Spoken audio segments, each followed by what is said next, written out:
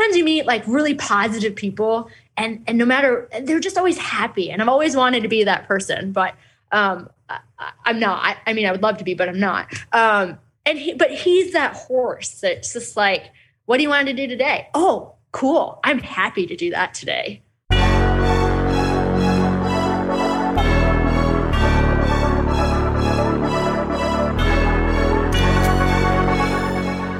Welcome to the Major League Eventing Podcast, the show for eventing fans by eventing fans.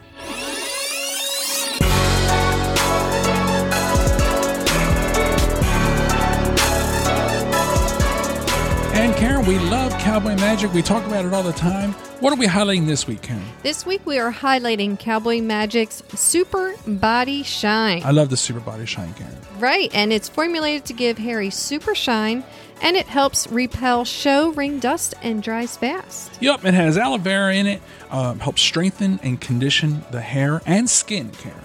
Sure So does. you want to look your best. Yes, always want to look your best. And it helps repel the dust and dirt. So, before you put your horse out, it's not just about the show ring. It's about helping to kind of, let's alleviate these stains from getting in there. Right, Karen? Right. It reduces your number of trips to the wash rack as well. So in wintertime, that's very important. Yep, for sure. So thank you very much, Cowboy Magic. It's available in 16 ounce, 32 ounce, and a full gallon, Karen. So, when you got that big barn, you're going through this. So you need the gallon. Oh, yeah. Go straight to the gallon. So. Right. Little goes a long way, but you're going to want to use this all the time. So thank you very much, Cowboy Magic. Triple Crown Feed. Oh, Karen. yeah. Triple Crown. Big fans of Triple Crown Feed. They have tons of great products out there. Mm-hmm. Premium stuff. Karen, what do you got to say over there? So Triple Crown has formulas that are tailored to your horse's unique needs and help support immunity and gut health. Find your local Triple Crown Feed dealer by going to triplecrownfeed.com. TripleCrownFeed.com. That's a little bit of a tongue twister. It is. TripleCrownFeed.com. They have a great feed locator. They have a great feed comparison tool on their website. I encourage everyone to get over there, check out Triple Crown Feed's website, check out the different products, check out what makes them so special, and give them a shot, right, Karen? Oh, yeah. Support the people to support the show. What did you get this time from our good friends at Fairfax and Favor? I got the Monaco wedges in the navy blue suede. Very nice. And also the British equestrian tassels.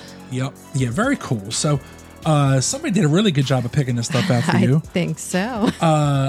What's really cool is the wedges have like an embossed Fairfax and Favor on the toe of the shoe, on top of the shoe. And then they have the little tassel on the back. Very mini little Fairfax and Favor tassel on the back, which makes it a very, very cute detail. How comfortable are they, Karen? You wear them? So comfortable. Really? Because I know you are funny with your shoes. I know, I am. And I always worry about getting you shoes, but especially cute shoes, because for some reason they seem to hurt the most. But I love them. They're perfect. You love them? Perfect. Super. The tassels, they're British equestrian, red and blue. So like blue on one side, red on the other. So you got a cool little contrast on the boot. So can't wait to put them on my Regina boots. Yeah, the Reginas. That's the cool thing. You don't need to get a whole new pair of boots to dress it up with a different color outfit. You just change out your tassel. So we love Fairfax and Favor, obviously. They fit your feet good. Mm-hmm. So you have the trainers, the Reginas, these wedges. How do they all fit good? Like, tell me about the fit. Do they feel good when you wear them? Yes. And I do have a high arch, and I feel that they fit me perfect. Yeah. I can wear them all day. Very cool. So we've done hikes with your trainers, and you've worn the Reginas all day. I wore my Reginas in Kentucky, and did not bother me one bit. Yeah, so fantastic. So listen, go to fairfaxandfavor.com, order yours. This episode is brought to you by Red & Goat Equestrian. Red & Goat Equestrian will be at the Equine Affair November 10th through the 13th, and they'll be located at booth 3017 in the Mallory Building. Make sure you tell them Rob and Karen sent you. Trish Scott's got us covered, and she can cover you. Trish is on with us to talk about equine mortality and medical coverages, which there's a lot of changes, Trish. So tell us what's going on in the industry right now, and how can you help people? Yeah, there's a lot of changes going on in the equine mortality medical coverage right now, and I just wanted to put the word out there that we don't have to be afraid. Changes are coming, but I can certainly take care of, whatever questions, concerns, our vendors have. Right now, the biggest one is Great American is not offering any medical coverage to any renewals or new business. And the thing is with our vendors, they're one of the top 3 rated horses for mortality. So it's a very unique breed of animal, very unique training. So we need to make sure that your policy is covered. I have access to some of the top rated carriers right now. They are all offering full mortality, medical, surgical, any coverage is needed for our vendors. Don't worry about it. Just give me a call and be more than happy to walk through your current policy and make sure that your renewal is covering your horse. Not a problem. Just give me a call. I'm always available. 484-319-8923. Cooler weather is just around the corner, so don't let your horse get caught in the cold. Yeah, a turtleneck has your horse's clothing needs covered, Karen. They sure do. Don't let your horse get caught out in the cold on that first cold night of the season. Now is the time to shop and purchase your fall and winter blankets, Karen. So how do people learn more? So for sizing and temperature guidelines, you can go to turtleneck.biz. I'm Rob. And I'm Karen. And Rob, our next guest, not only is she coming off a big win at the Hagyard Mid-South in the 2-star long. Yes, ma'am. But she is a huge Corgi lover. After my own heart, Karen. Yes. Welcome to the show, Christina Hendrickson. Heyo. Hello. Thank you so much for having me. I'm excited to chat with you both today. We're happy to have you. We're super happy too. We'd already had a little Corgi meetup. We'll be sharing. Little Daphne and Stanley. Daphne and Stanley got to meet, and in typical Corgi fashion, neither one would actually look at the camera. It's so funny. You get around Corgis, and their traits are so. That breed's traits are deep. Like we did the Corgi races a couple weeks ago. Unfortunately, you missed. We'll talk about that, but it's funny to see these Corgis, and while a lot of them look a little different, all that, a lot of their personalities are so similar in the way they look away and the way, if you carry them, the way they hold their heads, and they're just such a quirky dog. They're very predictable, all of them. I mean, it's like, and you can just tell by their traits, like, that it's definitely Corgi. So, but there's no other breed out there like them. And they have always won my heart for many years. So I am a diehard Corgi fan and probably will be for the rest of my life. So we just got Stanley 3 years ago. Yep. And then 3 years, we're like fell in love. So. Yeah. So we're definitely full in now. It was funny too, because at the Corgi, Stanley is not a big barker. He barks when he wants to tell a dog, our other dog, what to do and stuff, but he's not a steady barker. But there are some Corgis that are just steady barkers. And we were checking dogs in for the Corgi Cup in the Maryland 5-star, and there were some dogs that I don't think they stopped barking the entire time. The entire time. They just barked and barked, and Stanley couldn't stand it. Yeah, he's looking at them like, what is wrong with them? So funny. Oh, that's so funny.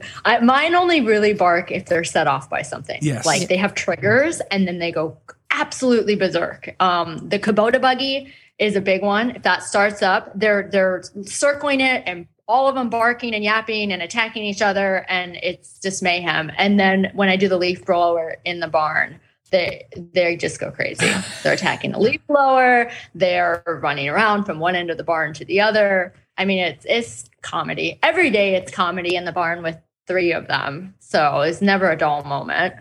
But it's good for the young horses in the barn too, because they really learn to tolerate all of the noise and the little furry things running around their legs. And, thankfully, none of them have caused me to have a, accident or something yet. But I do yell at them every day saying, one of these days, somebody's not going to tolerate you.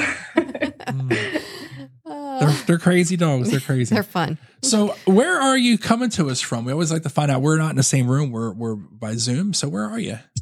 Yeah. So I'm in Charlottesville, Virginia, just north of Charlottesville, Keswick, actually, about 20 minutes from downtown and UVA and the UVA campus. So pretty good location. Oh, UVA. My nephew our nephew just graduated from UVA about a year ago. Yep. It's awesome. Wow. It's a good school. Very good Very school. cool. Can you hear the band and the football stuff from home? Like, are you close enough to hear it? Because I know they get rocking pretty loud there. Yeah, no, not that close. No. I just didn't know how close the that only was. thing we usually really hear out here is there's a local country store that does live music on Saturday nights in the summer. So we can sit on our front porch and look out at all the paddocks with the horses in them, and then listen to, folk music and country music, and it's pretty nice. One of my favorite things about summer here. So that sounds pretty cool. It sounds relaxing. That sounds awesome. So, Christina, one thing we love to do is we love to hear your origin story. So can you take us back and tell us how you got your start in riding and then into eventing? Wow. Well, I have a very interesting origin story. So I grew up in a very small town in South Dakota. There was about 800 people that lived there. No stoplights. I mean, very basic.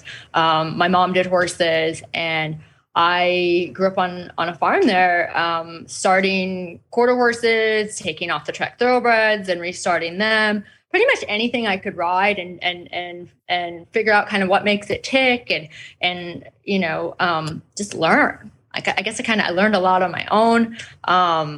My mom did teach me a ton as a kid. And then when she felt like she couldn't take me any further, she literally drove me all over the Midwest to get, lessons and go to clinics and get any education that I could as a kid. And you would think, being in South Dakota, I should have been a rodeo queen, right? and for my whole life, up until probably the last 10 years, my mom had always said that, why couldn't you have just been like everybody else and on the rodeo scene? And I did a bit. I did everything. I did driving. I did Western pleasure. I did roping. But I watched the movie Sylvester when I was like 8 years old. And for whatever reason, that movie, I was like, that's going to be me. That's what I want to do. This is my calling. And it was like something just switched in my head. And then I was like, hey, Mom, I want to jump. Can you figure out how to find someone that knows anything about jumping and take me there?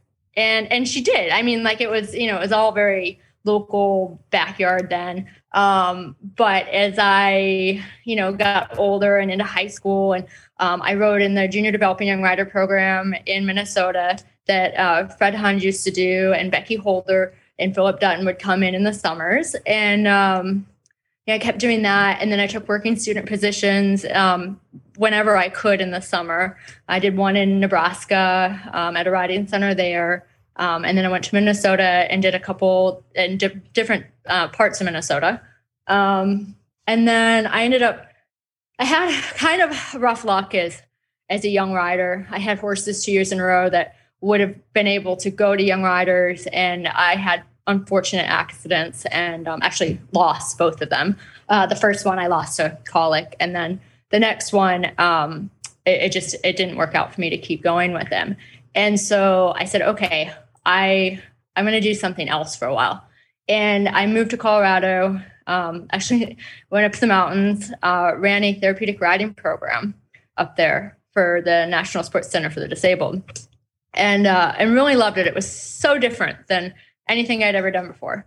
And then ended up working at a dressage training and sales barn, and had brought my horse out and was still trying to event and was doing that. And then at the same time was taking, classes in the evenings and at night. And then ended up going to nursing school and got my degree in nursing. And I met my husband and rode as an amateur for several years out there and in California and kind of Texas and all over the West Coast pretty much.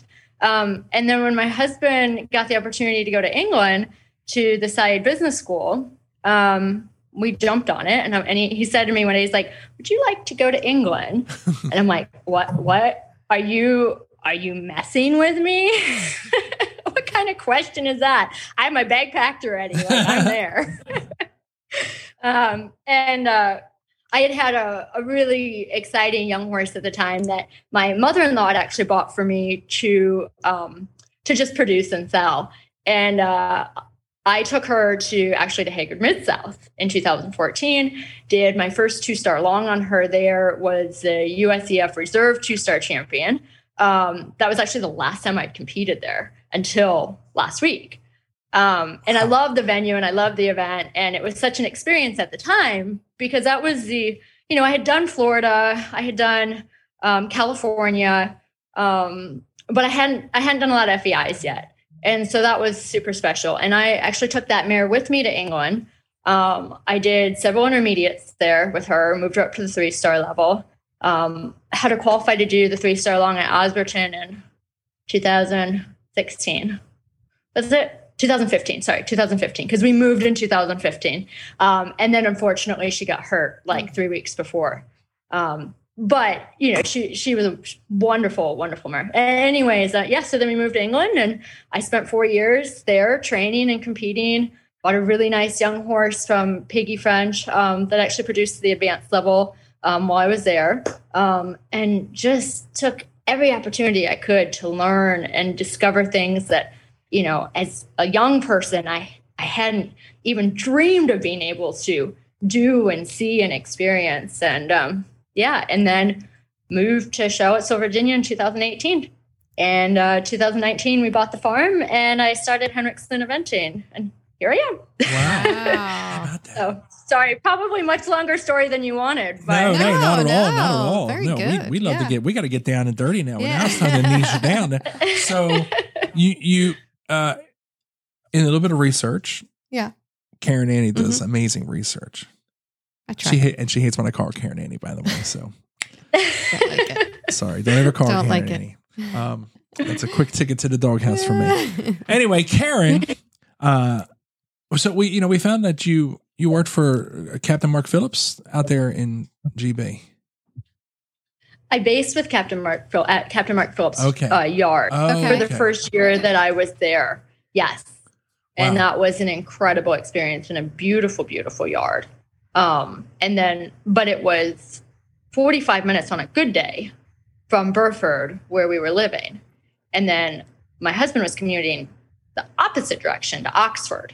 So if I needed to go to Oxford for many of the social function things that were required of me as a wife, it was a long day in the car. Wow. And I ended up moving to a fabulous yard close to Burford that a woman named Julie Chu still owns. And Blythe Tate was based just up the road, like literally 5-minute hack up the road. And I stayed there till I moved back to the States. And it was a wonderful, wonderful place, wonderful experience. I miss it all the time. So there's just nothing quite like the Cotswolds of England. So that sounds pretty nice. It does sound nice. It's like the who's who. She was saying. I know. All the who's who. How much is Captain Mark Phillips, like, was he there much? Because I know he's always traveling, course designing, and all the everything else he does. Was he even there much, or? No, he wasn't around too much. Lauren Hoff, his then girlfriend, she would fly in and out with quite a few horses. She did the Global Champions Tour. And so she would be there periodically. And I was there right before Zara ended up taking over most of the yard and was rebuilding new stables and everything. So yeah, it was kind of an in-between period before Zara moved in and then took the yard over. Very cool. But fabulous facilities. And the gallop there was amazing. And we had an indoor. The first winter I was in England, we actually had an indoor, which saved me because I had been in Colorado, but I was always had an indoor in Colorado.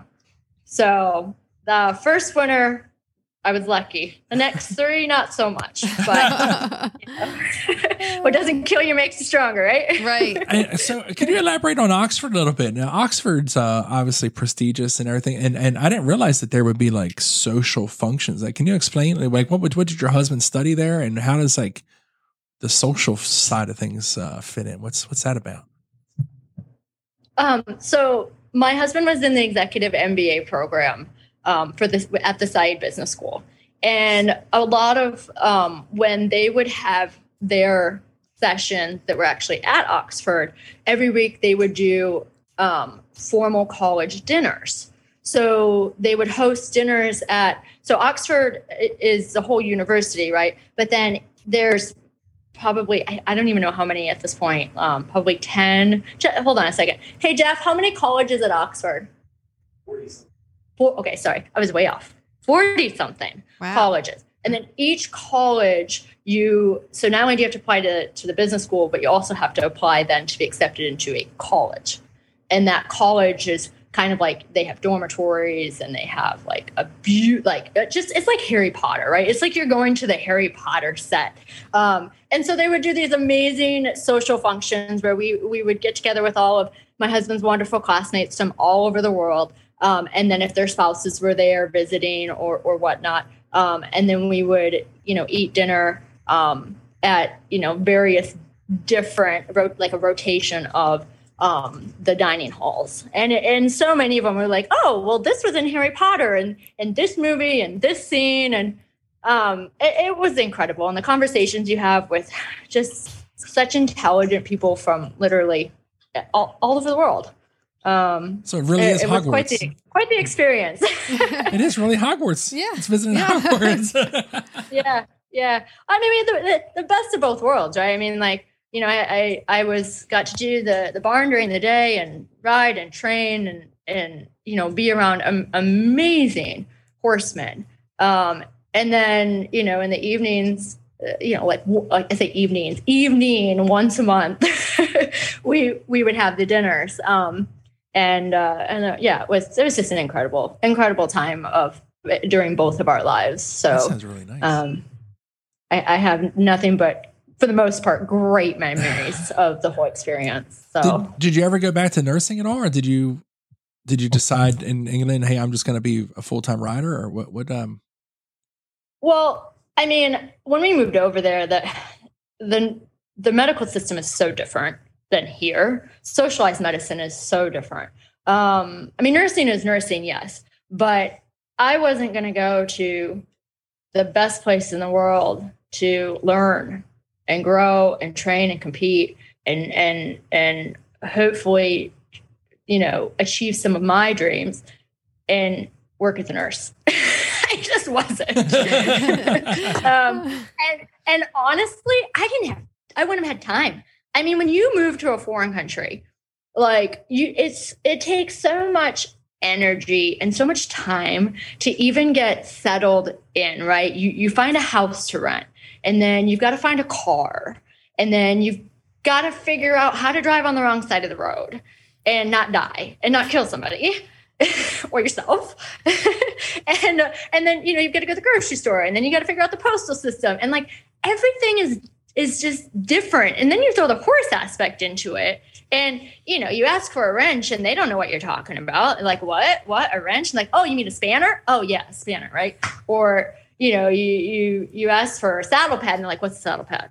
You mean a numna? Like, I mean, it's this whole language. Yes, we all speak English, but it's very different English. And you get that going around different places, different states and parts of America too. But people don't realize that, it takes several months to just like kind of figure out how to live and function. And, and by then you're like, day-to-day like, screw this work thing. I got riding to do. I got to learn how to ride. Listen, I get it. I'm cool with it. I was just curious. Like you go to college and do all that work, and then it's like, yeah, I'm going to just ride. Oh yeah, no, I know. It's great to have an education. Did you know why when you went to college? Did you know that riding was what you wanted your primary career to be as a professional, or did you actually have aspirations, or did you actually believe you were going to have to be a nurse and ride on the side? I always wanted to ride professionally. My whole life, I wanted to ride professionally. And every time I would think that it would happen, it wasn't meant to. And so I went to nursing school so that I could hopefully fuel my aspirations and the riding on the side and still have the time and the money to be able to compete and ride at the level that I wanted to. So, I went to nursing school basically so I could ride and compete, if that makes sense. Yeah. Yeah, no. And I love it. I love helping people. I love science. It's very hard everything that I've done in my life, I've put everything into. And so like for me as a nurse, I wanted to work in cardiac ICU. I couldn't work in the cardiac ICU and be riding at even the prelim level and traveling as much as I needed to for training and lessons and competitions and feel like I was physically and mentally giving 100% to my riding and to my career. Yeah. So, and I really, really struggled with that. Like, I think had I just been content with riding as an amateur and being like, you know what, I love training level. It's great. Like it would have worked. It would have been fine for me. But my brain, unfortunately, doesn't work like that. And I've always had this dream of going up the levels and riding at the FEI level. And of course, we all want to ride at the 5-star level.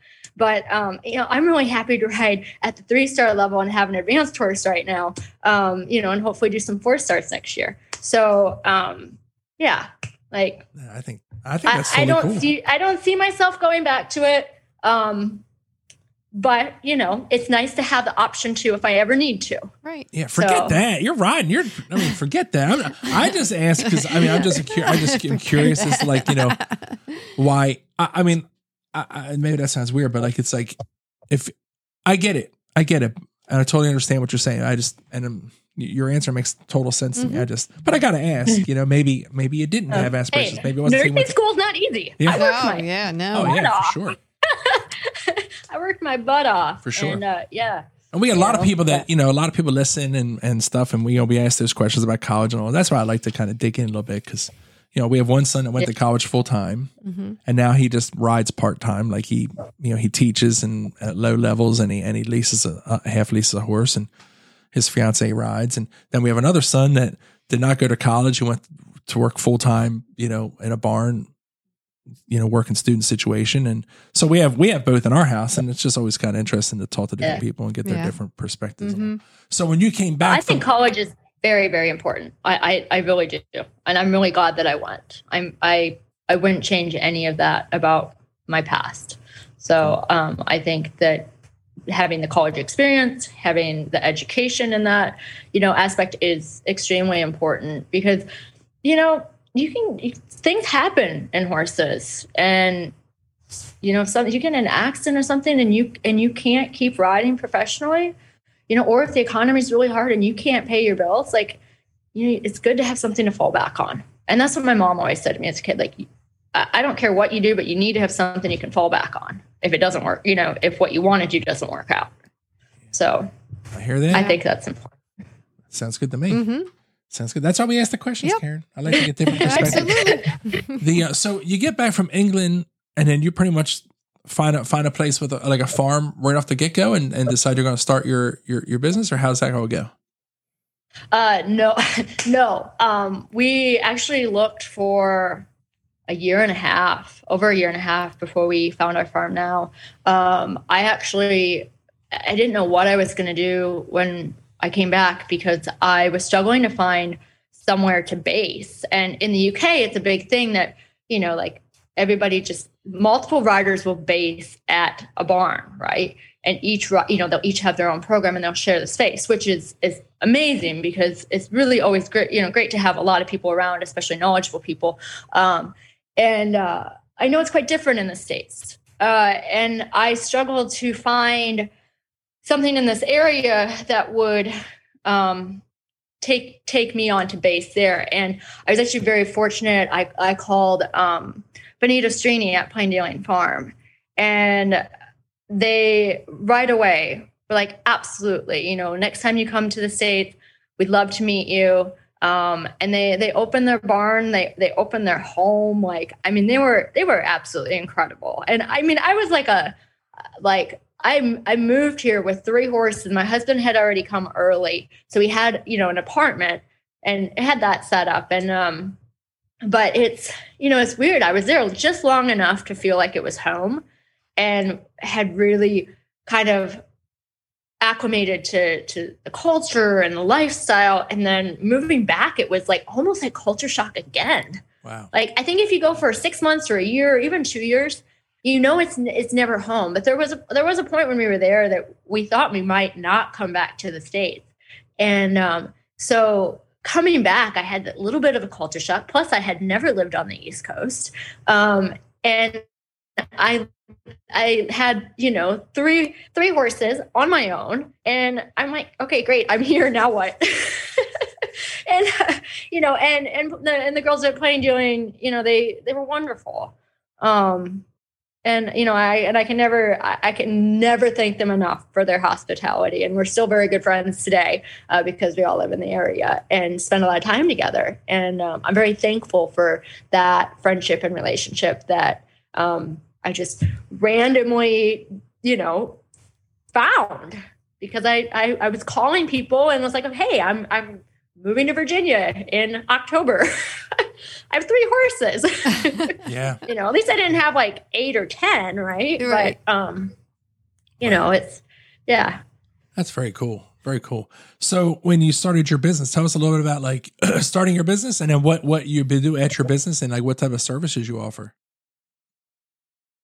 So we bought the farm in 2019 and I designed and built my barn. I'm not an architect by any means. I just have been in a lot of really amazing places and I'm always like, ooh, this is cool. Ooh, this is cool. And I just kind of kept it mentally like in this little space in my mind. And so after many drafts of building the barn, my general contractor was able to actually bring it to life. Wow. And I had one of my clients today said to me, hey, if you were to rebuild this barn, what would you change?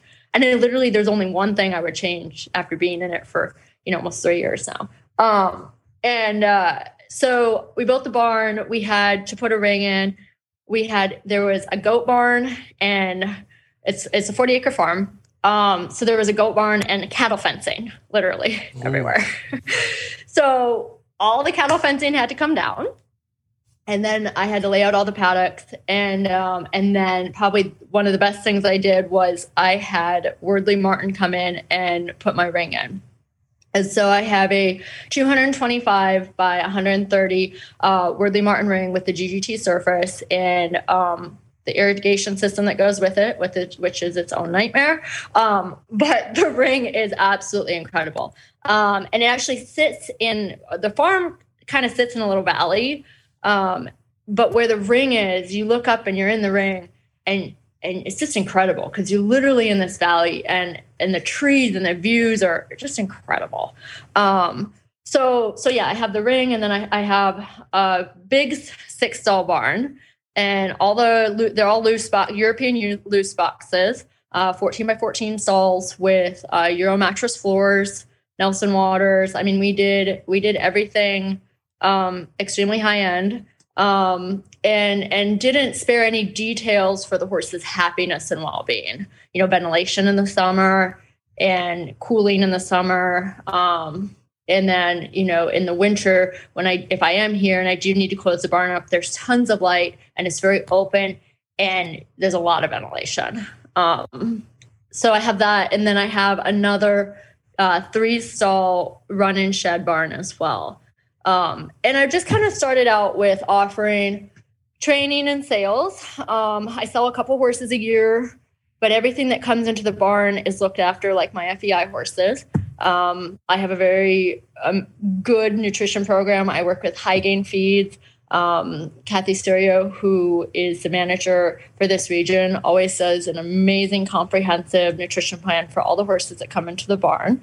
And I mean, I've had some horses come in that didn't look so great. And it's amazing after 2 months of High Gain and they look absolutely incredible. And of course, good riding and good care. And so I teach as well. Lately, I've been doing more training. I've had 6 in the main barn all summer. And then I love producing young horses. I love buying and selling and producing young horses. So I try to do at least 1 or 2 a year. And then lately, now going into the winter, I've decided to open up 2 stalls for boarders, for select boarders that, want to train at a world-class facility that is small and private and drama-free. And, the biggest focus is the horse's health and happiness. And, when you don't have a bunch in the barn, you can take really good care of the ones that you do have. Yeah. And, I love being able to walk out every night and do night check and change blankets. And I walk out, always have carrots with me or cookies. And usually like I'll go in the fields and the horses, they just trot up to me and they're like, hey, how you doing? and I love that. I do this because I love the horses. And it's really cool being able to give them all so much individualized attention, and they really excel. I've always believed that when the horses are happy, they do their job and they do it well. So, well, your horses are beautiful. That's for sure. We were at the 5-star and we got to see them in person at the jogs, and it was like, wow, some impressive looking horses. Beautiful. So they're definitely happy. Yeah. They don't look at that when they're not happy. Yeah. And then so if someone wants to come and like, so it sounds like there's 2 stalls. That sounds like a really cool opportunity. Like, are they something where like another professional that just has 1 or 2, or like an amateur, but they ride really, they want the best care for their horses? Or is it the type of thing where someone can actually come and you can train them as well, or, coach the riders, or what? Is it just boarding, or would you be available to like coach too if someone wanted to go that route? Oh, I'm absolutely available to coach. And I do love coaching. I'm kind of, any of those 3 scenarios would work with my situation. I mean, I would love to have another, maybe a young professional that's just starting out and they have 1 or 2 really good upper level or up and coming horses. And they want to be at a really nice facility that has everything they'd need, or a serious amateur that is like, hey, I want the best care for my horse. And I want the opportunity to clinic with, James Birtwell when he comes in to teach dressage once a month, or Bobby Costello when he comes up, as often as I can get him to come and teach show jumping. We had Ian Woodhead here for 3 days, the end of September. It's probably, it's 3 days of full awesome dressage riding going on. So those are all 3 of those things. And if somebody wants my help, I'm always happy to give it. But I'm also pretty laid back in the sense too that like I'll offer, but I am never going to be like, okay, you have to train with me. You have to work with me. Like the priority is always that the horses get good, consistent care here. But when it comes to the training and people's individualized programs, like they're free to work with who they want to work with. And I'm always here and I'm always available and always happy to help. But yeah. I love it. I guess nice. I got that kind of from when I was based in the UK, because that's how a lot of the yards were. Yeah. So you're not afraid. So if someone says, "Oh, I'd like to go, but I got my own coaching," you're cool. Hey, bring your own coach in if you want. Yeah. As long as they're insured. Yes. Yeah. Right. There's some stipulations, but yeah, that's cool. And in the winters, do you stay at home or do you go somewhere warmer? Well, that's the question of the day. Oh. So I've done 2 since I've been back. I've done 2 winters in Ocala. I've done 3 winters in Ocala. And then last winter I went to Southern Pines, which was very cold, but I rented a barn right next to Wolf Audrey's amazing facility, and it was incredible. And I really loved it. I love Southern Pines. I love working with Bobby Costello. I love having Will up the road. Will is absolutely fantastic. He helped me with a couple of my horses as well. James would come there and we have that amazing indoor that's just like all mirrors. And most days it was so warm in that indoor that I just kind of wanted to pop a tent and stay in the indoor and not leave. But I really loved it. And I was close enough to home that I actually had 2 brood mares last winter here. And so I was able to drive back and forth, check in with my husband. Probably the hardest thing about going south for the winter is that my husband has a job or he has a business here. He has employees. He can't just up and leave because I up and leave. And so, the balance is always trying to make that balance work. Like, how do I keep my marriage happy? And how do I keep my competition goals and my career goals going and not freeze to death in the winter? Yeah. So how far of a drive is that? Maybe, I'm guessing 5 hours? Southern Pines, 4.5, 5. There we go. So. There you go. Good guess. Good guess. Good Look at guess. me, pat on my back. Yeah. I mean, Ocala's 12, so I can do the Ocala drive in a day too. Yeah. So it's really not that bad. My gosh, when I lived in Colorado, we drive for 4 days to get to Ocala. Oof. So yeah, don't miss that. Forget that. So it sounds like Southern Pines is the happy medium for this winter. Yeah, it is. I last year was the first year I'd done any of the pine tops. And so that was an experience. Literally Pine Top 1, I got there and I drove, I swear I picked the boggiest spot I could find and decided to turn around in it. Well, my trailer got stuck. And I forget the owner's name, but he came right up to me and he's like, have you been here before? I feel like if you've been here, you would know not to do that. And I'm like, no, this is my first time. I was so embarrassed, but that's why they got tractors. Yeah, well, there we go. It's not the first time I've been pulled out with a tractor. I think we've all been pulled out at least once. At least once. You gotta, it's a rite of passage. It's a rite of passage. Yeah. In England, we'd gotten the lorry really stuck one year at Belton House, and we actually had to have 2 tractors pull us out. It was so stuck. That is really stuck. But I wasn't driving it because I couldn't legally drive my lorry. So I had an amazing groom that I put through lorry driving school. And so she was driving. So it was not my fault. Oh, there you go. There you go. Hey. It's always a good day when you can point the finger at someone else's mistake. Hey, that time I could. Pine Top 100% me. And now I'm the only one that drives the truck and trailer. So anything that happens like that is always my fault. That's funny. That's funny. So can you tell us about, you have definitely 1 3-star horse, the JTH Zest, and then your 2-star Cisco's Keller Z. Can you tell us about them? So Cisco's Keller Z came to me last summer. I started looking. I knew my old advanced horse, Kyra Dalcaccia. He didn't want to keep going at the advanced level, or at least at the time he didn't want to. And I wanted to do what seemed like what's the best thing for him. And I thought he'd make an amazing young rider horse. And so I sold him. And after I made the decision to not continue pushing him to do something that he was telling me he didn't want to do, I called Kate Walls, who I have worked with for many years, and said, hey, I'm looking for a really fabulous young horse. Like, here's the age range. You know what I like. And I actually started looking at horses in February. In July, I finally flew over, and I went to try him, and I loved him, but he just ran away with me the whole time.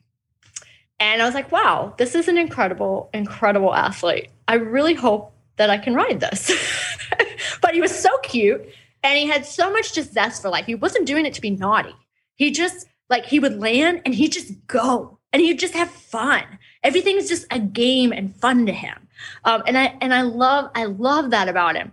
And so last fall, I just kind of got to know him, spent a lot of time getting run away with, but in a nice way. Like, I could never really be mad at him because, he'd land and he'd squeal, and he just has so much, and he just enjoys everything. And he's so cute. It's hard to be mad at him. But I just really enjoyed getting to build a partnership with him. He had done a couple prelims. He had done some training levels the season before as a 5-year-old. He did a couple prelims with Willa Newton last summer. He's super, super quality little horse. He's like 16 hands on a good day. And my gosh, can he gallop? And my gosh, can he jump?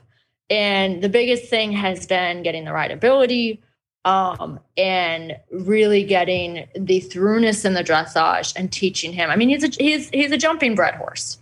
So sitting and pushing on the flat doesn't come super naturally for him. I mean, you have to kind of explain to him that this is what I'm asking for. And then he's like, oh, okay, I get that. Oh, that's not that hard. But he's so fun, and he's just a comedian around the barn. I mean, he's such a character, And he's always like, if horses could smile, he'd just have a shit-eating grin on his face all the time. Because I've never had another horse like him that just loves life.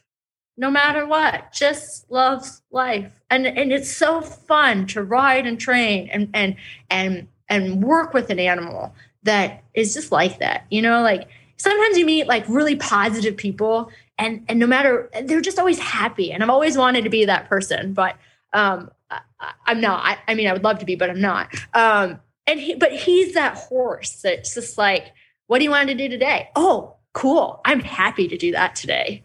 I'm happy to do that every day. That's awesome. It's just cool. Yeah. I love it. That's fantastic. That sounds very nice. Yeah. If you're having a rough day, just say, I'm going to go out. I want to get cheered up by this guy. Yeah. You know, it really, I mean, and I have two other mares that I own, two other FEI mares. And, you know, it's not like that every day. And I love them, but they're definitely mares. Wow. So, Very cool. you know, it's a little bit different working with them and producing them than it has been with him. Now, I mean, there's still a lot of bucking and squealing and bolting after fences. It happened a lot this spring and summer, and Bobby Costello has really helped me get that under control for the most part. It's still a little bit of work in progress at times, but hey, it's okay. I'd rather that any day than land and have to kick, right? Yeah. Right. Yeah. And obviously it's working. Whatever you do is working. Heck yeah. The big win last week. Yeah. So yeah, he was super. It was such a great week. That's awesome. I love it. I love it. Do you have a really, preferred really breed of horse? Exciting one. Do you have a preferred What's breed? that? Do you have a preferred breed of horse? Not a preferred breed. I have a preferred type. And, you know, I like the European bred horses. So, you know, I'm not a huge Irish person. I've had a couple Irish horses. I tend to do well with the foreign horses. So, you know, I've got a British mare. I've got a German Hanoverian mare. And then I've got this Angerscheid. So, and then I have a filly that's by the JTH Zest British bred mare and Contendra 1. So, yeah. That's awesome. That one's going to be special. Difficult, but special. Sounds nice. Sounds like a whole nice string. And you know what you like. we're sitting here laughing because we can hear the squeaking in the background. So Squeaky toy. So funny story on the squeakers. My lovely mother, I flew in for the 3-star national championships and the 2-star national championships. So she was here for 3 weeks. And she was really looking forward to doing the corgi races with Fred and Daphne. She's like, well, how do we get them to run? And I'm like, well, either a leaf blower, a squeaker, or the Kubota buggy. And, you know, squeaker was the most feasible of the 3 to bring to Maryland. So she bought a package of 6 of these just squeaker toy things. I've never seen them before. And of course she gave them to the corgis all at the same time. oh god. So they're all over the house. There's a few there's one in the yard. There's 2 in the tack room. And it's fine for a while, but then at the end of the night, we're like, okay, we have to round up the squeakers because they just don't stop. Yeah, No. that's funny. Our Stanley, he loves it. He definitely squeaks on purpose. He does it on purpose. He does it on purpose. He enjoys. I like when he goes down in the morning, every night he takes a toy to bed. And if it's a toy that squeaks in the morning, as he's going down the steps, each step he squeaks.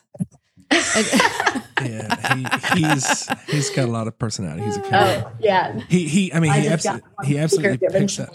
Oh, there's one. There it is. He picks out his toys. He picks out his toys. He goes to Tractor Supply with Karen, and he picks out a toy that he wants there. I mean, he definitely picks favorite toys. Oh.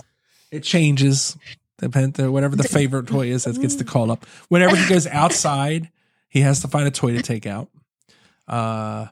We have a basket, a little wooden crate with all those toys in it, and if it's not on its side, where he can just get in and pull them all out, if it's upright, where it's a basket, he mopes. He will not just go in the basket and pull them out. He'll stare at, or he'll lay there and passive aggressively, just every once in a while, whine at the box, hey, take my toys out, flip over my box. So I don't know if yours do that, but he's definitely he definitely lets you know his feelings. So we're sorry that you weren't able to do the corgi races.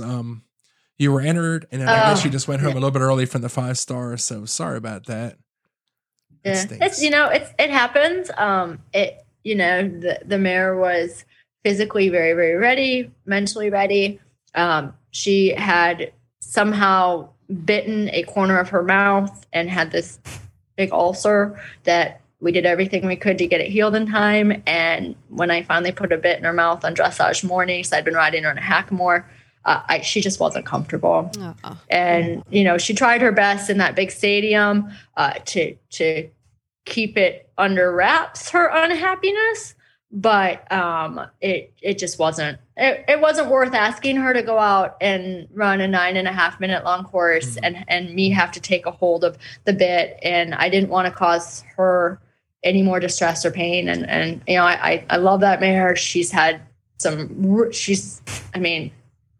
I've achieved goals with her that I didn't think I'd ever achieve. I've won 2 really big 3-stars on her. She moved to advance this spring. She's got her whole career ahead of her. And so it's fine. It just wasn't meant to be. And for me, her health and happiness was paramount. And so she has been very happy. Healing, the mouth is healing very slowly, as they do. And she'll be out in the early spring and ready to go. So, I've ran 2 3-star longs on her in the past. And so, it's okay. It's okay. That's good. Good horsemanship. But I was very sad to miss the corgi race. Yeah, I think that's the moral of the story is the corgi race is the most disappointing part of missing the. Yes.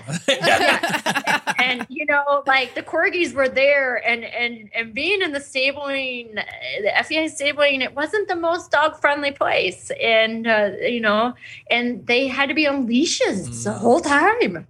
And that they just were very offended by leashes. From Tuesday through Saturday, they were on leashes. And they're pretty good, but they're still feral farm corgis at the end of the day. Yeah. So they were quite disappointed, but you guys had a great turnout. I mean, how many corgis ended up racing? It was over 40. Yeah, we had 50 totally signed up, and then we had a couple scratches like you and a couple other, people that didn't come. And then we even had a couple people that kind of showed up that morning and they were like, we weren't taking day of entries, but because we had people like yourself who we knew weren't coming, it was like, all right, well, why not fill the spot? So we had people told us they can just about hear in the morning, the corgi races in the morning were very loud. The people said they can almost hear it all the way back at stabling, the crowd cheering. Oh my gosh.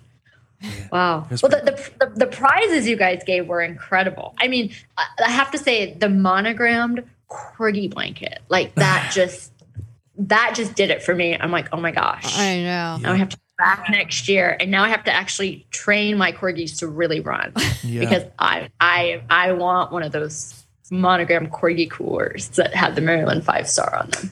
That was made by the people who make the 5 and 3-star champion cooler. So that was that was a surprise for us. Yeah, that this the woman made it. Yeah, I'm still waiting for her contact information. Yeah, the folks at we're not even sure exactly who the company is that made them. Yeah, I have no idea. But the 5-star, the folks at the 5-star, they said, well, maybe we can. Or I don't know if you asked or what. No, they took it. They handled it.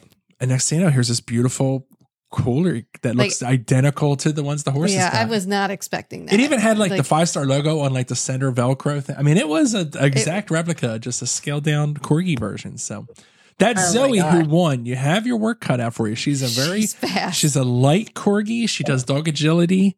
So she's in training year round. So wow.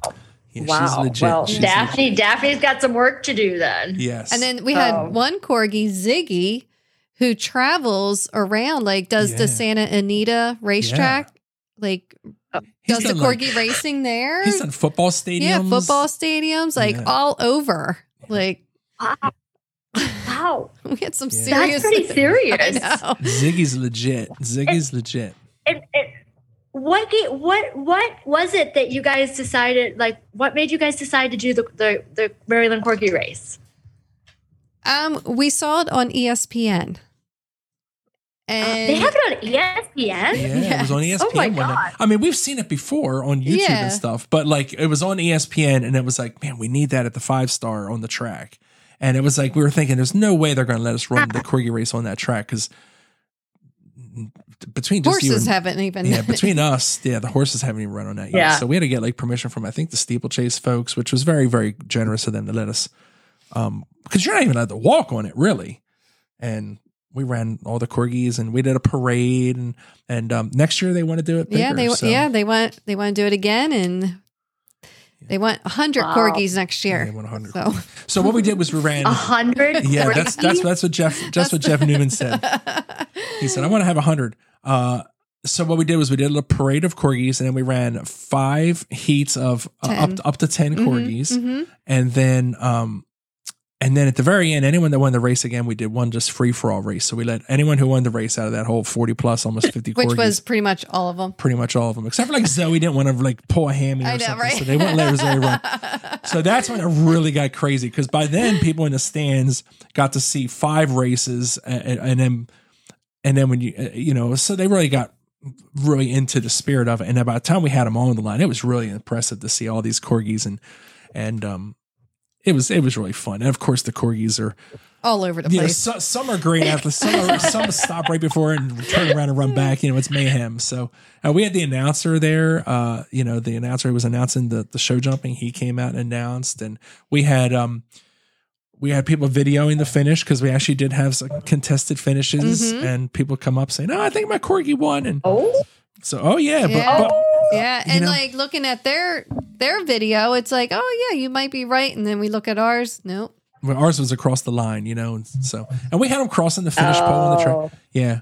So it was really, really, it was cool. But we wanted it to be fair. We wanted everyone to get stuff. So we had, Mars donated stuff. Mane and Tail, our wonderful sponsors. Not only were they great supporters and gave us a lot of stuff to give away, but Devin Katzev, who's the owner of Mane and Tail, he grew up. It's his family's business.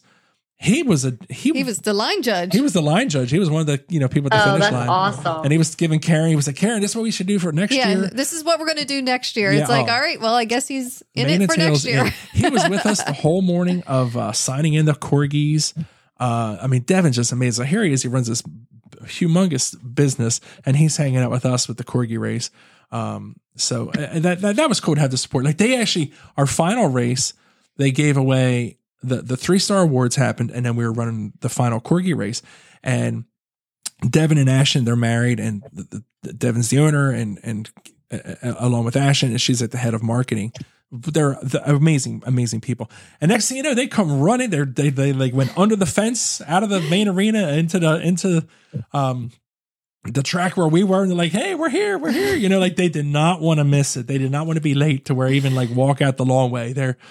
They were so into it and so supportive, and they got their pictures with the champion corgis, just like the horses, and so they were into it. Fairhill Saddlery donated stuff. Yeah. They donated bags, and they donated these awesome dog collars. Springtime Supplements, who does dog, horse, and human supplements. They donated stuff. Yeah, they donated a lot of stuff. Yeah, amazing. Like full-size bottles of supplements. Like not just trials, like full-size bottles. Like big bottles, yeah. And then Fairfax and Favor. Oh, that's so kind. Yeah. Fairfax and Favor for the winner. They got a belt. And a dog collar. And a dog collar. And like their stuff, there's no cheap Fairfax and Favor. I mean, it is all high-end quality stuff. And Mars, of course, was wonderful. And each dog got a big bag of greenies and a leash and other stuff. I mean, we had amazing support. I mean, So the other dog treat was Springtime. So I think next year it's going to be even bigger and better. So hopefully you can make it. So it was a lot of fun. Yeah, absolutely. It'll be on my calendar for sure. Again, I probably won't be attempting to do 2 national championships back-to-back weeks again next year because it was a little crazy to do that this year. But Maryland will definitely be the corgi race for sure will be on my calendar. Yeah. So we'll see how it shapes up next year. I know. They want it bigger, and hopefully I could bring 3. I mean, and then my good friend Elise Stope, she has a corgi as well, that is Clue, the crime fighting corgi. That has her own Instagram page, and she actually, she is a very prolific therapy dog at UVA, and helps a lot of sex trafficking victims and child abuse victims, and she's the main therapy dog there. So see if we can bring 4 next year to help with to get to your 100 goal. Yeah, yeah. I say we try to get 110, and then if 10 don't show up, then we're good. Oh my gosh. Yeah. 110. That's a lot of corgis. That's a lot of corgis. I tell you what, again, when you get some corgis around, it does seem like it's double. It felt like 100 corgis. As people were walking in, we were right at the Mars thing, which is by the entrance where everyone came in. So it worked. I mean, it worked out fantastic. And it was so fun to see these corgis come in. And then they're all just, after we checked in, everyone's milling around a little bit. And it was just, for anyone who had no idea the corgi races were going on, they had to be like, what is going on here? Like, it was out of control. Oh my God. It was. And then Mars has like a little dog area where the dogs can run around and play, and it was like fenced. So they were in there. A lot of people went and just let them run around in there and just goof off. And I mean, it was a sight to behold. It was a sight to behold. It was fun. So hopefully next year we fill the stands. I mean, it was loud, but we can get more people in there for sure. Yeah. So make it louder. And you said your mom breeds corgis? So yes, my mom raises like 1 litter a year of family bred corgis. And actually they're all working cattle dog lines. And so they're super athletic and conformationally they're not, you get the corgis that are kind of wonky, get the legs that kind of go every direction and the feet that kind of go every direction and get super long. And most of these are pretty compact and straight legged and I mean, they're great farm dogs.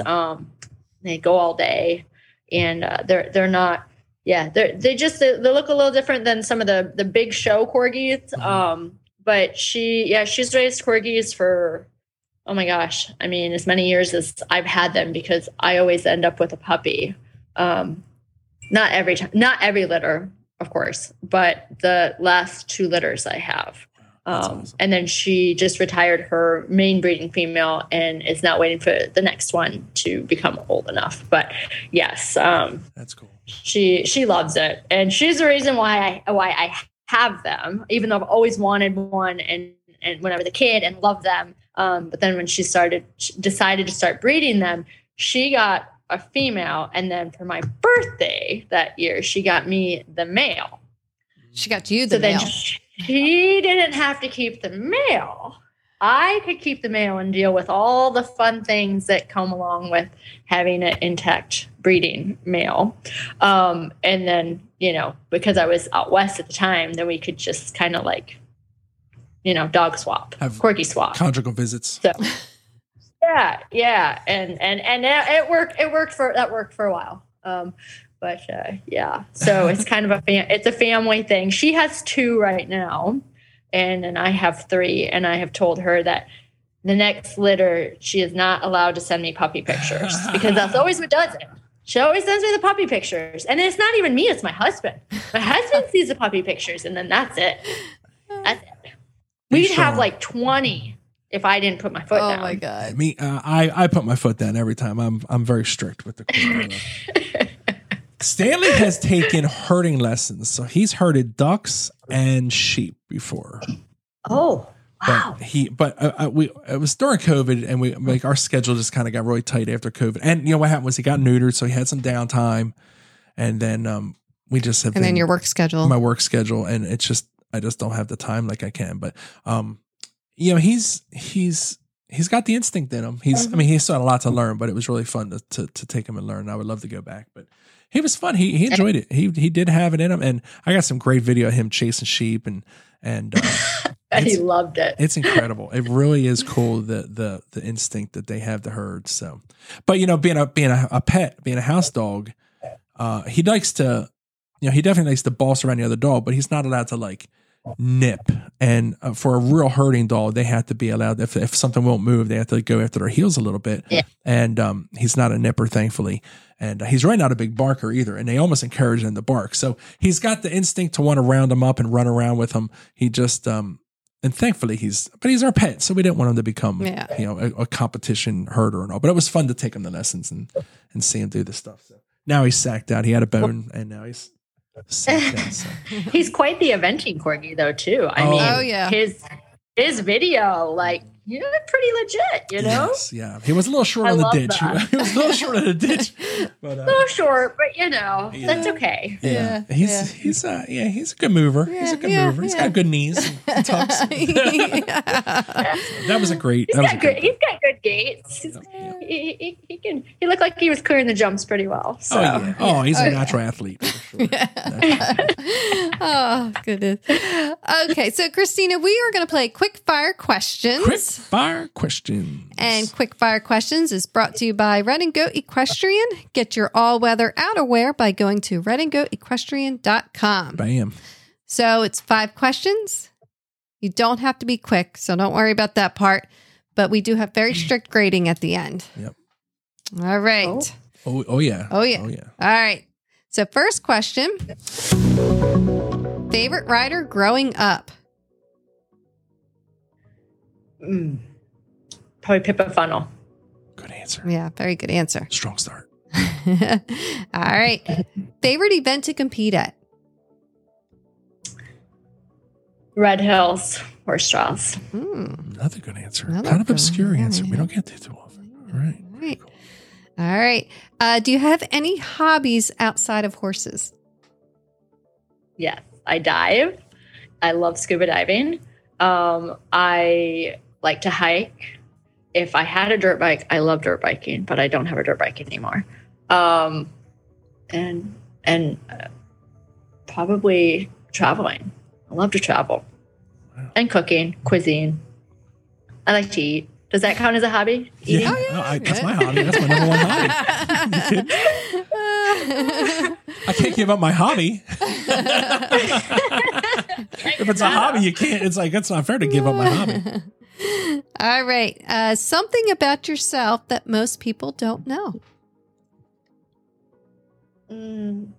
I'm very deaf. Actually, a lot of people know that know me. But people that don't know me, I am 50% deaf in both ears. Oh, wow. Wow. Yes. So the TV's up loud in the house? Yes.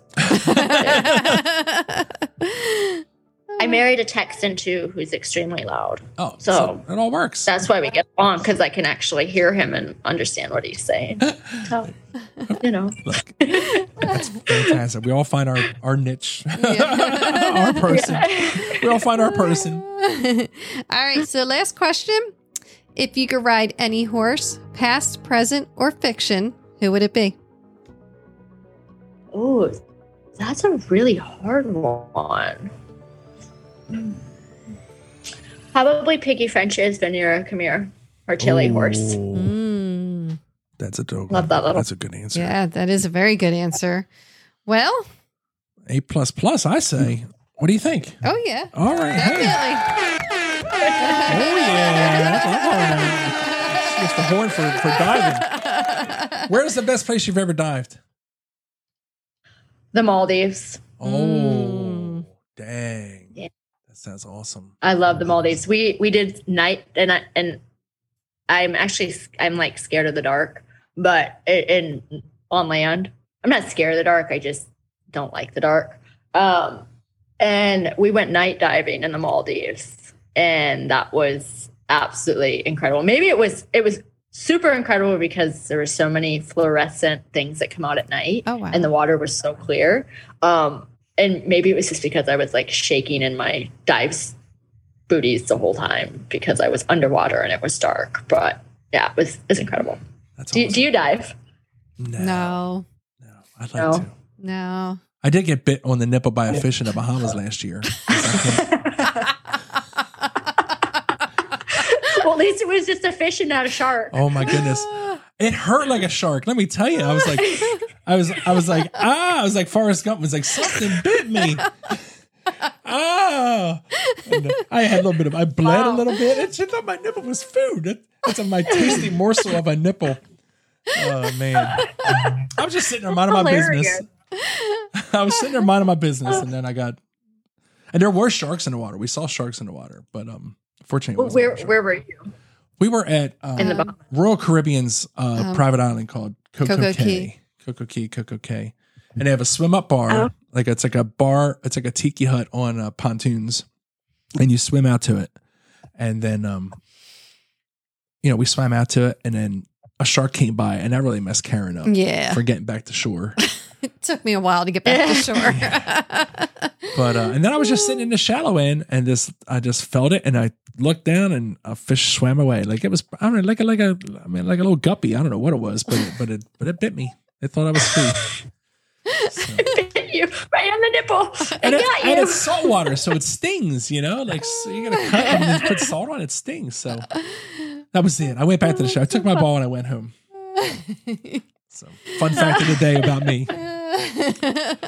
Maybe I should delete that. I should probably take that out. No, you're keeping that No, in. that's You're keeping that in. Oh, yeah. Like, Yeah, I think you need to keep that in. That's definitely worth it. Did he just get bit with it? There. Did he just get hit with a nipple? With a nipple? All right, moving on. Moving on. So, Christina, do you have any advice for that young rider trying to make it in the sport? Yeah, just keep going. You're gonna have good days. You're going to have great days, and you're going to have equally horrible days. And it's all going to balance, and you just got to keep going. Got to keep swimming. There you go. And there's a reason at the end of the day that you do this, and it's because you love it, and you have to remember that. We've all been there, and everybody goes through the same struggles and the same ups and downs and questioning themselves and questioning what they're doing. But, just know you're not alone, and keep going. And enjoy the really good times, because that's what makes it all worth it. That's a great answer. Yeah, excellent answer. Very good advice. I love it. So we'll start winding things down. We always like to just ask if there's any like sponsors, supporters you'd like to shout out or anything like that. Yes, absolutely. World Equestrian Brands is a wonderful sponsor of mine, and I have ridden in Amerigo saddles for probably 15 years now. And I just love Robin, and I love working with the company. And High Gain Feeds has been fueling my horses this year. It's a new partnership that I just started working with about a year ago, and I couldn't be happier with them. And the horses look and feel amazing on High Gain. And then I owe the biggest thank you to my husband and Thorpe Abbott's Capital, who have supported this crazy dream of mine for many, many, many years. And keep supporting me and pushing me to, keep pushing myself to be better and keep chasing those dreams, right? Because that's what keeps us going. Awesome. What's the business called? He runs Thorpe Abbott's Capital. Thorpe Abbott's Capital. Okay.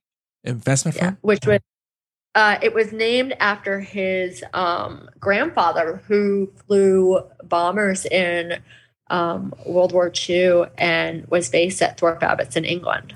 Oh, wow. So when he established the fund, when we were based in England, he named it Thorpe Abbott's Capital. So it all just brought the family history together, and it's very, very special. Very cool. So I love it. Yeah, that's very cool. That's awesome. Yeah, I like that. There you go. Thorpe Abbott. Check them out. Mm-hmm. And the last question, how do people follow along? If people want to get lessons with you, or they want to maybe inquire about your open stalls, how do people get a hold? I have a Facebook page, and I'm pretty active on that. I have an Instagram account as well. I have a website that's been in the works for 2 years. And my goal this fall, since both of my good horses are on holiday right now, is to actually get the website finished. So what's the address for the website? Yeah. What's that address going to be? That was going to be cheventing.com. Okay. And then how about the Facebook and Instagram? That is Christina Henriksen Eventing on Facebook. And then I think the Instagram is also Christina Henriksen Eventing. And the Henriksen is with a K and no C. Okay. So people are looking for it, and you put the CK in there, it might not come up, but it gets misspelled a lot. So well, we'll link. Yeah, we'll link it all up. That's very cool. Yeah. There's no, I mean, listen, don't rush that website. You know what I'm saying? I mean, Well, it's only been 2 years, so Right. you know. I mean, I'm taking my sweet old time here. I'm sweet time. So, I'm sure. Hey, I mean, I have a fabulous company out of London called Genium Creative that built my husband's website, and so and I used to give my husband such a hard time about, is your website done yet? Is your website done yet? Why is your website not done yet? Well, then I got mine started. And now, I mean, it's like he's constantly asking me, "Did you do your website yet? Did you talk to the team yet?" I'm like, "Oh yeah, I talked to the team last week. They're just waiting for me to send them content. I just need to sit down and do it." So that's the off season. That is what it's going to be done by 2022, 2023. It's going to be done. you heard it here. Yeah. You heard it here, folks. Yeah. By January 2022. 2020. See, I'm putting 2023. it out there. So now I have to follow through and finish it. Yeah, So, it's out in the world. So everyone's going to be looking for this. So you can't let that your public. No. Got to get it done. Plus, we got to get I know, we got to get like good pictures. Maybe to get like a good 360 of like the valley and the beautiful sunsets and all. Or, I bet the leaves are beautiful right now. You should get pictures of that. So on Facebook, I have a picture of my husband and I and the 3 corgis with the valley in the background and all of the leaves, and it's such a cool picture. Cool. And we only had to take about 40 pictures to get all 3 corgis looking at the camera with their ears forward. Oh, my husband's actually bringing it. One of my amazing friends for Christmas blew it up for me. And Aww. They're beautiful. there's the whole family. Oh, there's people in and that then picture. the valley and valley in the background. That's gorgeous. Aw. Very cool. Yeah. And you have a tribe. All 3 little monsters in it. So That's awesome. yeah. I don't know. Tell mom to send pictures over here for Karen. Yeah. Yeah. Yeah. Your mom could send pictures over here of puppies. Oh, okay. I'll tell her to do that because she loves to send puppy pictures. So as long as they're not getting sent to me, because then I have to, tell my poor husband no. I will throttle Again. Karen back. I will make sure I tell Karen no. Yeah, right. I am a very good regulator when it comes to that stuff. So No, you're not. someday I would like another one. But our Well, Sparky's I think Stanley needs a friend. I mean, you He can't just does. have one corgi. yes. Gotta have- Well, we have an older dog at home, so we have to. He's really, really getting slow. Yeah. So we don't want to. 3 years ago, when we brought Stanley home, it overwhelmed him, and he's now 3 years older and 3 years slower, and I couldn't imagine how he would deal with it now. So he did not. That dog did not even acknowledge Stanley's existence for For like a year. long time. Poor Stanley wanted to like play, and that dog just had no interest. So I could not do that to Sparky now. He's just too slow, and to have 2 corgis, because Stanley thinks it's his job to, and it kind of has become his job to like tell Sparky when to get up and it's time to go outside. He can't hear good. He sleeps really heavy. And so Stanley that's so like gets him up, sweet. takes him outside, makes sure he comes back in. Yeah. And on the way down the stairs, he's barking at him. It's a whole thing. So, He's staring at you. yeah, he knows I'm talking about him. So Staring to at me. have a second corgi that thinks it's their job to be in charge. Like, we say Stanley is like Dwight Schrute in The Office. Like he's the assistant to the, manager, like assistant to us. And he's very demanding, as you know how corgis can be. So. Oh, yes. Mine are my assistants every day, whether I want assistance or not. Right. I always have it. Yeah. Oh, yeah. So Yep. now, So- if they could actually grow arms and actually be, like a little more helpful, that would be wonderful. That's it. Yeah, right. They think they're helpful. So, and he's very, he's very set in his ways of who he sits with, on what chair, when, it's very, very, it's almost too much sometimes. But like sometimes I can't do any work. It's like I come home and I sit down in the morning and he's like, all right, it's time to sit on my lap. And like, if I decide I'm going to work on my laptop, like it's a problem. Yeah, you And can't do that I can't do that. until you have snuggle time. Until I have snuggle time, until he's done with snuggle time. Oh. And what about feeding time? Is that like a big deal to Stanley, No. or does he not care? No, he's good. I mean, he gets hungry, but he sits like we feed the dogs in 2 separate rooms, and while the old dog, he's like sniffing, he gets excited. Stanley just sits where he sits patiently and waits for the bowl for him to be served his meal. You know, he does not. Oh, wow. He's like very regal about it. yes, he knows it's coming, so he doesn't get. I think that if he thought it, you know, we don't ever hold it back. You know, once we make it, we put it down. So I think that he's fine with like, and he's a slow eater. Are your dogs slow eaters or are they fast? Oh gosh. Well, Velma's very slow. And so she eats in we have like a mud room that she eats in. And then Fred and Daphne, they just scarf it down. But like, Daphne, Velma. come 5:00, like if you have not fed Fred, he just circles your legs and then he'll boop the back of your leg. They did like the butt bump and then thing. like, yeah. And like, I'm hardly ever in the house by 5:00. Like never. I'm lucky if I'm in the house by 7 or 8:00 most nights. So like I've gotten to the point where I'll bring them up, I'll feed them so that he is not starving to death. And then I'll leave them in the house for a bit till my husband comes home, and then he lets them out, and then they come back down to the barn.